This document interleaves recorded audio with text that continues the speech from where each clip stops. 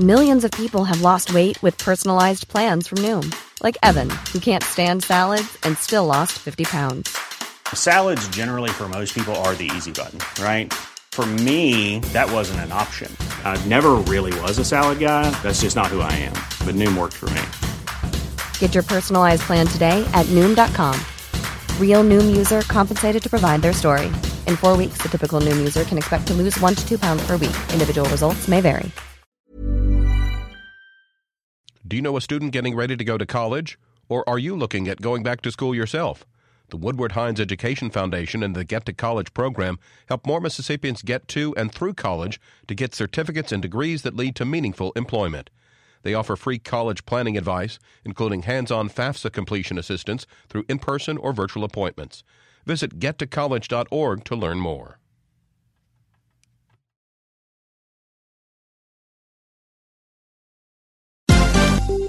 This is MPB News.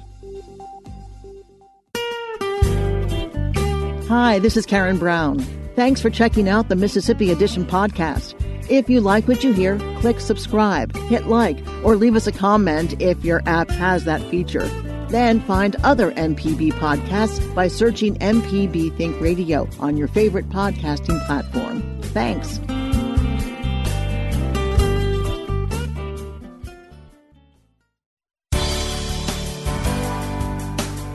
Good morning. It's 8:30 on Friday, February 12th. I'm Karen Brown, and this is Mississippi Edition on MPB Think Radio. On today's show, with winter weather advisories expected across the state this weekend, we check in with the National Weather Service about the chances for rain, ice, and snow. Then, a bill to allow collegiate athletes to profit off their likeness turns into a debate over gender identity. Plus, Facebook is rolling out $120 million in an effort to localize vaccine information. This is Mississippi Edition on MPB Think Radio. 10 days ago, Pennsylvania's most famous groundhog emerged and saw his shadow, predicting 6 more weeks of winter. Puxatawny Phil's clairvoyance is coming into fruition this weekend as winter weather advisories are expected throughout the state, with some ice and snow in the forecast for early Monday morning. For more on what to expect the next few days, we are joined by Greg Garrett of the National Weather Service in Jackson. Hi, Greg. Hello, how are you doing this morning? Doing great, because I'm inside and not driving. I know that there is a winter weather advisory in place for a lot of western and parts of central Mississippi until noon today. Talk about that. Are the roads at risk of being icy? Yes, right now we've got periods of light rain, mainly over central and northeast Mississippi, where there were problems. I say problems. I really don't know if there are any problems, but the temperatures in those areas where the rain is occurring are at or below freezing. So, mainly a light coat of ice is expected with this stuff because the precipitation is not very heavy. But anything that does freeze on bridges may cause hazardous problems. And I know that can be deceiving. You're driving and the road looks wet and you think it's just wet, but there may be that thin coat of ice there. That's correct. Now, tonight, I understand overnight hours, same as today, that there is the risk of more icing and glaze on the highways and stuff. But in terms of our temperatures beginning to drop very low, when will that begin? Well, in a lot of ways it already has. Our temperatures across the area are pretty cold already, and it's just going to continue to filter in from the north through the weekend. And through the weekend as well, we're going to have, more periods of this patchy light precipitation, patchy light rain, and as the colder air continues to shift south, there could be more, brief periods of light icing through the weekend. Now, what's causing this? Is this polar air, or why is it going to be so cold in the next couple of days? Well, right now, the snow cover extends, all across the north, all the way down into northern Arkansas. And that snow cover has allowed this air to come down out of Canada, out of the Arctic, actually. And usually what happens is as that air spreads south, where there is no snow cover, it moderates. So it never does get we never do see that cold of air. But now, since that snow cover's up there and it's that far south, there's nothing to moderate that air. So that frigid air, is readily available to come right down into our area. Tell us what we can expect Sunday into Monday. Okay. We could have a significant ice storm. We're looking over much of north and west central and southwest Mississippi for significant ice and sleet accumulations, and that could cause, or if that occurs, like we're thinking, there will be very hazardous travel conditions. You could have significant ice on trees and limbs and power lines down. It could be really nasty. And Sunday night is when temperatures will drop into the single digits in some areas, or is that for Monday night? Well, the temperatures dropping that low will probably occur on the backside of the system after the system departs. But the temperatures will still be cold enough Monday into Monday night, for this ice that we're expecting. So the really, really cold air will come in after the fact. What about snow? Well, there may be a little snow on the back end of the system, but this air mass is really shallow, so most of what falls will be in the form of rain or sleet that'll freeze when it hits the ground. Greg, what do residents need to keep their water running a little bit? Do they need to wrap pipes? Is that a concern with temperatures this cold? Yes, when temperatures really start dropping on down through the 20s and possibly into the teens and all, that will be a period where precautions will be needed to be taken for the for pipes and outdoor animals or whatever else. Okay. All right. Something to pay attention to for sure. And it sounds like ice would be the biggest threat. Greg Garrett of the National Weather Service in Jackson, thank you so much for your time this morning. Oh, you're welcome. Coming up, a bill to allow collegiate athletes to profit off their likeness turns into a debate over gender identity. This is Mississippi Edition on MPB Think Radio. Hey, this is Larry Morrissey with the Mississippi Arts Commission. I'm one of the hosts of the Mississippi Arts Hour, the arts interview show on Think Radio. We talk with visual artists, musicians, writers, as well as people who help bring the arts to their communities. We hear about how each artist learned their craft and get some insight into their creative process.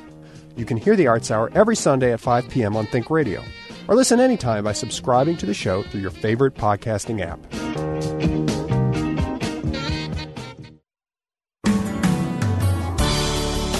This is Mississippi Edition on MPB Think Radio. I'm Karen Brown. Yesterday, the Mississippi House of Representatives took up HB 1030, a bill that would allow student athletes to receive compensation for use of their name or image. Republican C. Scott Bounds presented the bill and explained its origins. Several years ago, there was a federal lawsuit filed, antitrust suit, they call it the O'Bannon lawsuit, and basically it said that a student athlete at that time had sued, and federal courts ruled that he could not be compensated. Well, Congress never acted on passing anything in this antitrust lawsuit, so states have taken it on their own now, from what I understand, to do this, to pass this. What brings us to this bill today is this. Florida has already passed this bill, okay? Goes into effect in July this year. They passed it in July, or passed it in 2019, I think. Goes into effect July of this year. Other surrounding states' legislatures are looking at this. Southeastern Conference schools are looking at this in these states. What this does, if we do not pass this, and ladies and gentlemen, I will tell you, this is probably one of those things that this legislature chooses to move forward and pass this. It's one of those things that we, as the old saying goes, we probably need to just hold our nose and support it. It's not something maybe we all want or all like, but the universities are not in disagreement with it. But what it does, it puts us at a recruiting disadvantage, not only athletically in our universities, but academically also. So basically what the bill does, it gives the student athlete the right to retain an agent to be compensated for his name, image, or likeness. His name, image, or likeness in this bill can't be used for the promotion of alcohol, tobacco, things like that. It provides immunity to the college student athlete if his name, image, or likeness is used without his consent, that he does have recourse to address that. That's what the bill does, ladies and gentlemen. It basically gives this student athlete the right to be compensated for his name, image, and likeness. During action on the bill, an amendment was presented by Representative Becky Curry, a Republican from Brookhaven. The amendment turned a question of college athlete compensation into a debate on gender identity and inclusion. Notwithstanding any other provisions of this act, no male student athlete may earn compensation or contract for the use, image, or likeness of the student athlete as a female athlete or on an athletic team or sport designated for females.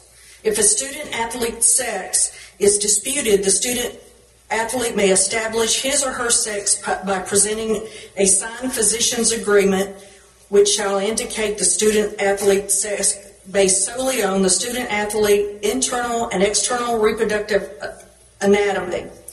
The student athlete normal and indigenous produce levels of testosterone and an analysis of the student athlete's genetic makeup.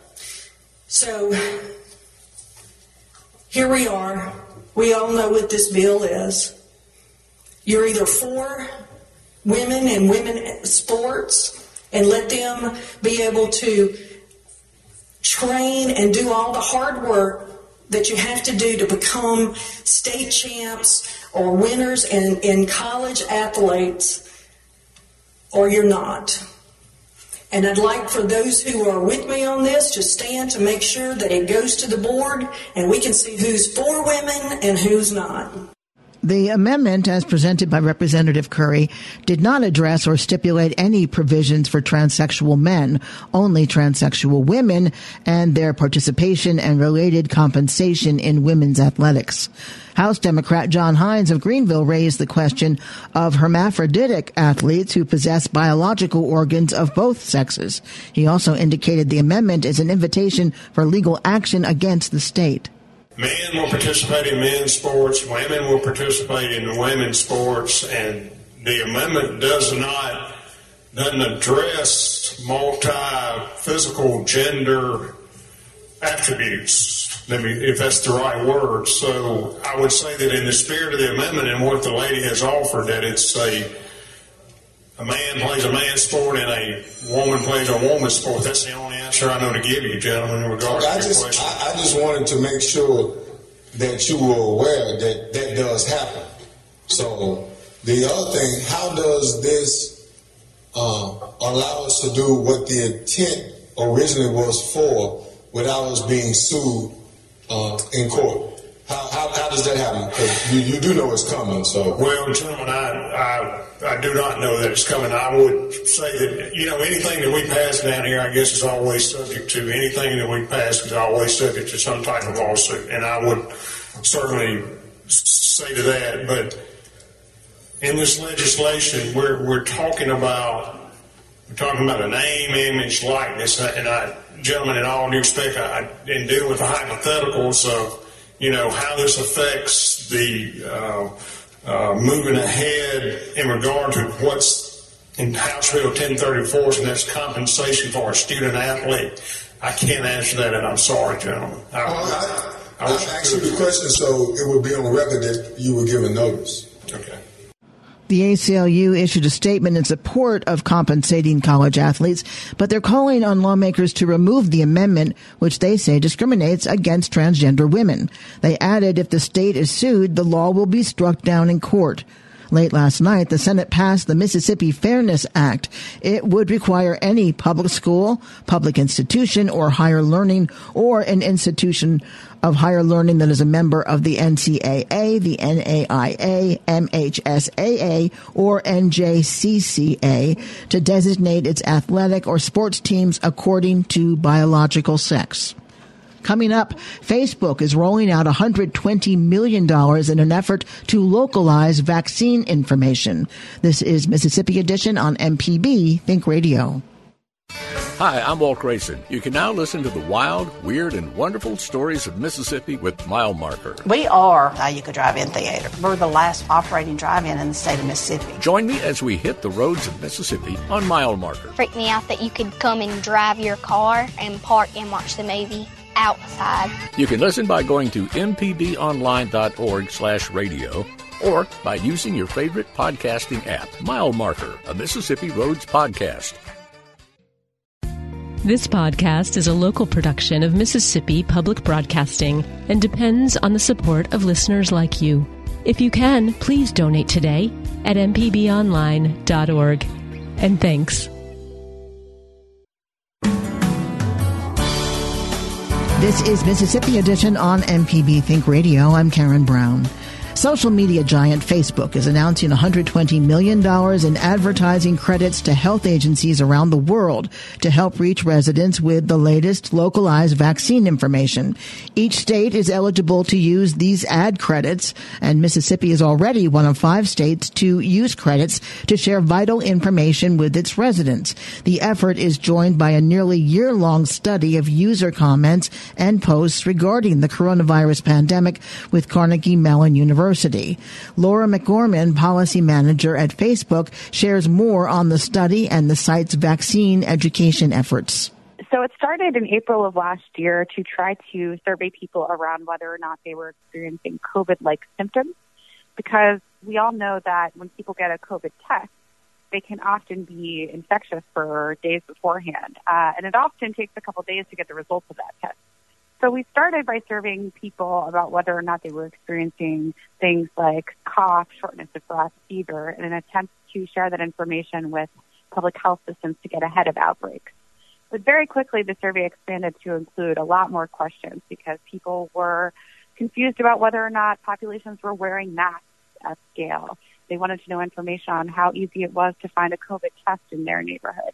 And increasingly and much more recently, there are a lot of questions around whether or not people would be willing to take the COVID vaccine. And those are the insights we're publishing now around the world.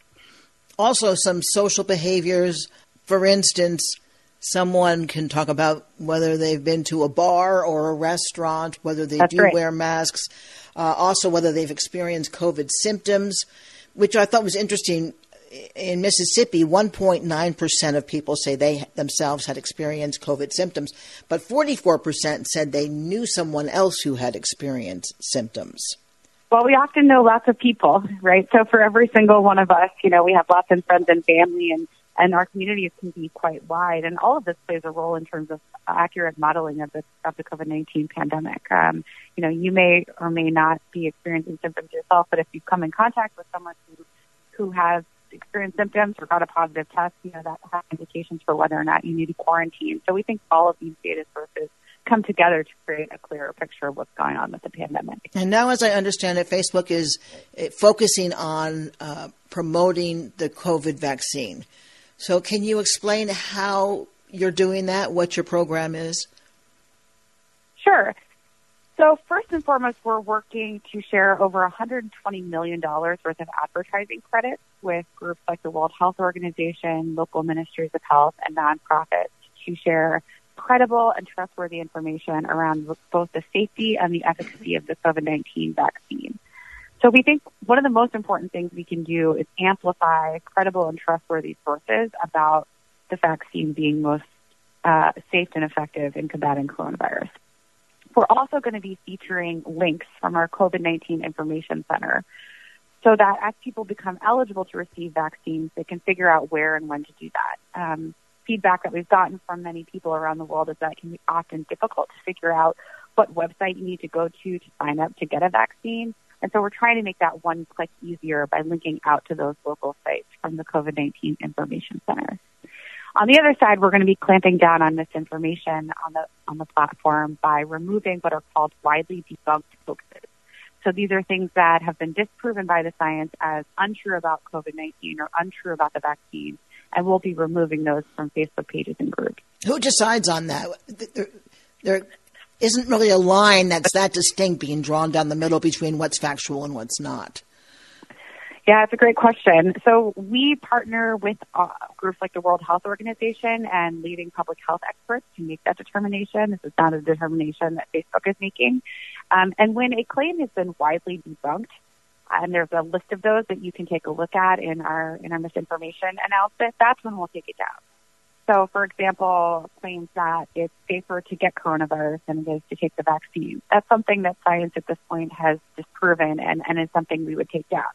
But people may have valid questions around the vaccine. You know, do you experience side effects? Is it safe to give to children? Those are things that obviously are still being discussed and people have valid questions about. And, of course, those are the kinds of things we would continue to look up. All right, let's say somebody in Mississippi wants to know when they can get a vaccine, where they can get a vaccine, whether they're eligible to get a vaccine. How does this campaign help them? What do they do? Sure. So if you're interested in learning about your own eligibility, you can visit the COVID-19 Information Center. On your Facebook desktop, that will be available from the left-hand side navigation. And then it's actually at the bottom of your screen. There are 3 lines on the bottom of a Facebook app if you're using it on your mobile phone. And in the COVID-19 Information Center, you'll find links to your local public health department. You'll find information from the World Health Organization. And it's an excellent resource for understanding both whether or not you're eligible, as well as if appointments are available in your city or town. And before we talked, I was online looking at various statistics in Mississippi, and it showed that Mississippi, a little over 60% of Mississippians say they intend to get the vaccine. Do you know how that compares to other states? Yeah, it's lower than many other states. And it's also very variable by county. So you have some counties in the United States that have 99% of people who'd want to get the COVID vaccine if it were offered to them today. In other counties, it's more like 50%. So it's very, very variable depending on where you are in the country. And I think what people need to remember is that we need a vast majority of people in the U.S. to get vaccinated if we want to reach herd immunity. So it's not enough for 60% of people to want the COVID vaccine. We need closer to 100% of people to want the COVID vaccine so that over time we really clamp down on future infections and as a community we no longer have community-wide transmission. Do those numbers about those who want to get the vaccine correlate with perhaps mask wearing or social distancing? I guess what I'm asking is there a way to identify those who think the coronavirus is a hoax or that they don't need the vaccine? Is that information there? There are a bunch of factors that seem to influence whether or not people are currently likely to get the vaccine. And there's also some hopeful signs about things that could change their mind. So, for example, there's a bunch of information that Carnegie Mellon has analyzed that there are pretty distinct differences by demographic. If you just look at the healthcare worker population, so again, these are the people who've been prioritized in every single state as people who should have received the COVID-19 vaccine first. Among Asian American healthcare workers, around 64.4% of people have already been vaccinated, so almost 2/3. But if you look at Black or African American healthcare workers, only 34% have already been vaccinated, so only about 1/3. So huge differences by demographics. And that scales to the U.S. population. Gender seems to be playing a role. If you look at healthcare workers, men and women, 60% of male healthcare workers have gotten the vaccine. Only 50% of female healthcare workers have gotten the vaccine. And then we also see some correlation by age. You know, the older you get, the more people seem to want the vaccine, and younger people seem to be on the fence more frequently. So there are a lot of factors at play. And we've found in general that people who are vaccine hesitant are willing to change their mind if they hear from the local doctor that the vaccine is safe, as well as potentially if they hear from friends and family that the vaccine is safe. So it shows that we all have a role to play in terms of sharing good information about the COVID-19 vaccine. Laura McGorman is the policy manager of Facebook, and I thank you very much for sharing this information with us. Thanks so much, Karen. Have a great day. This has been Mississippi Edition on MPB Think Radio. Thanks for listening to the Mississippi Edition podcast from MPB News and MPB Think Radio. Don't forget to subscribe if you haven't already, and if your app lets you, leave a comment or review. We really do appreciate it. Remember, you can always get in touch with MPB News on Facebook and Twitter, and fresh episodes of the podcast are posted every weekday morning. I'm Karen Brown. Thanks for listening. This is Mississippi Edition from MPB Think Radio.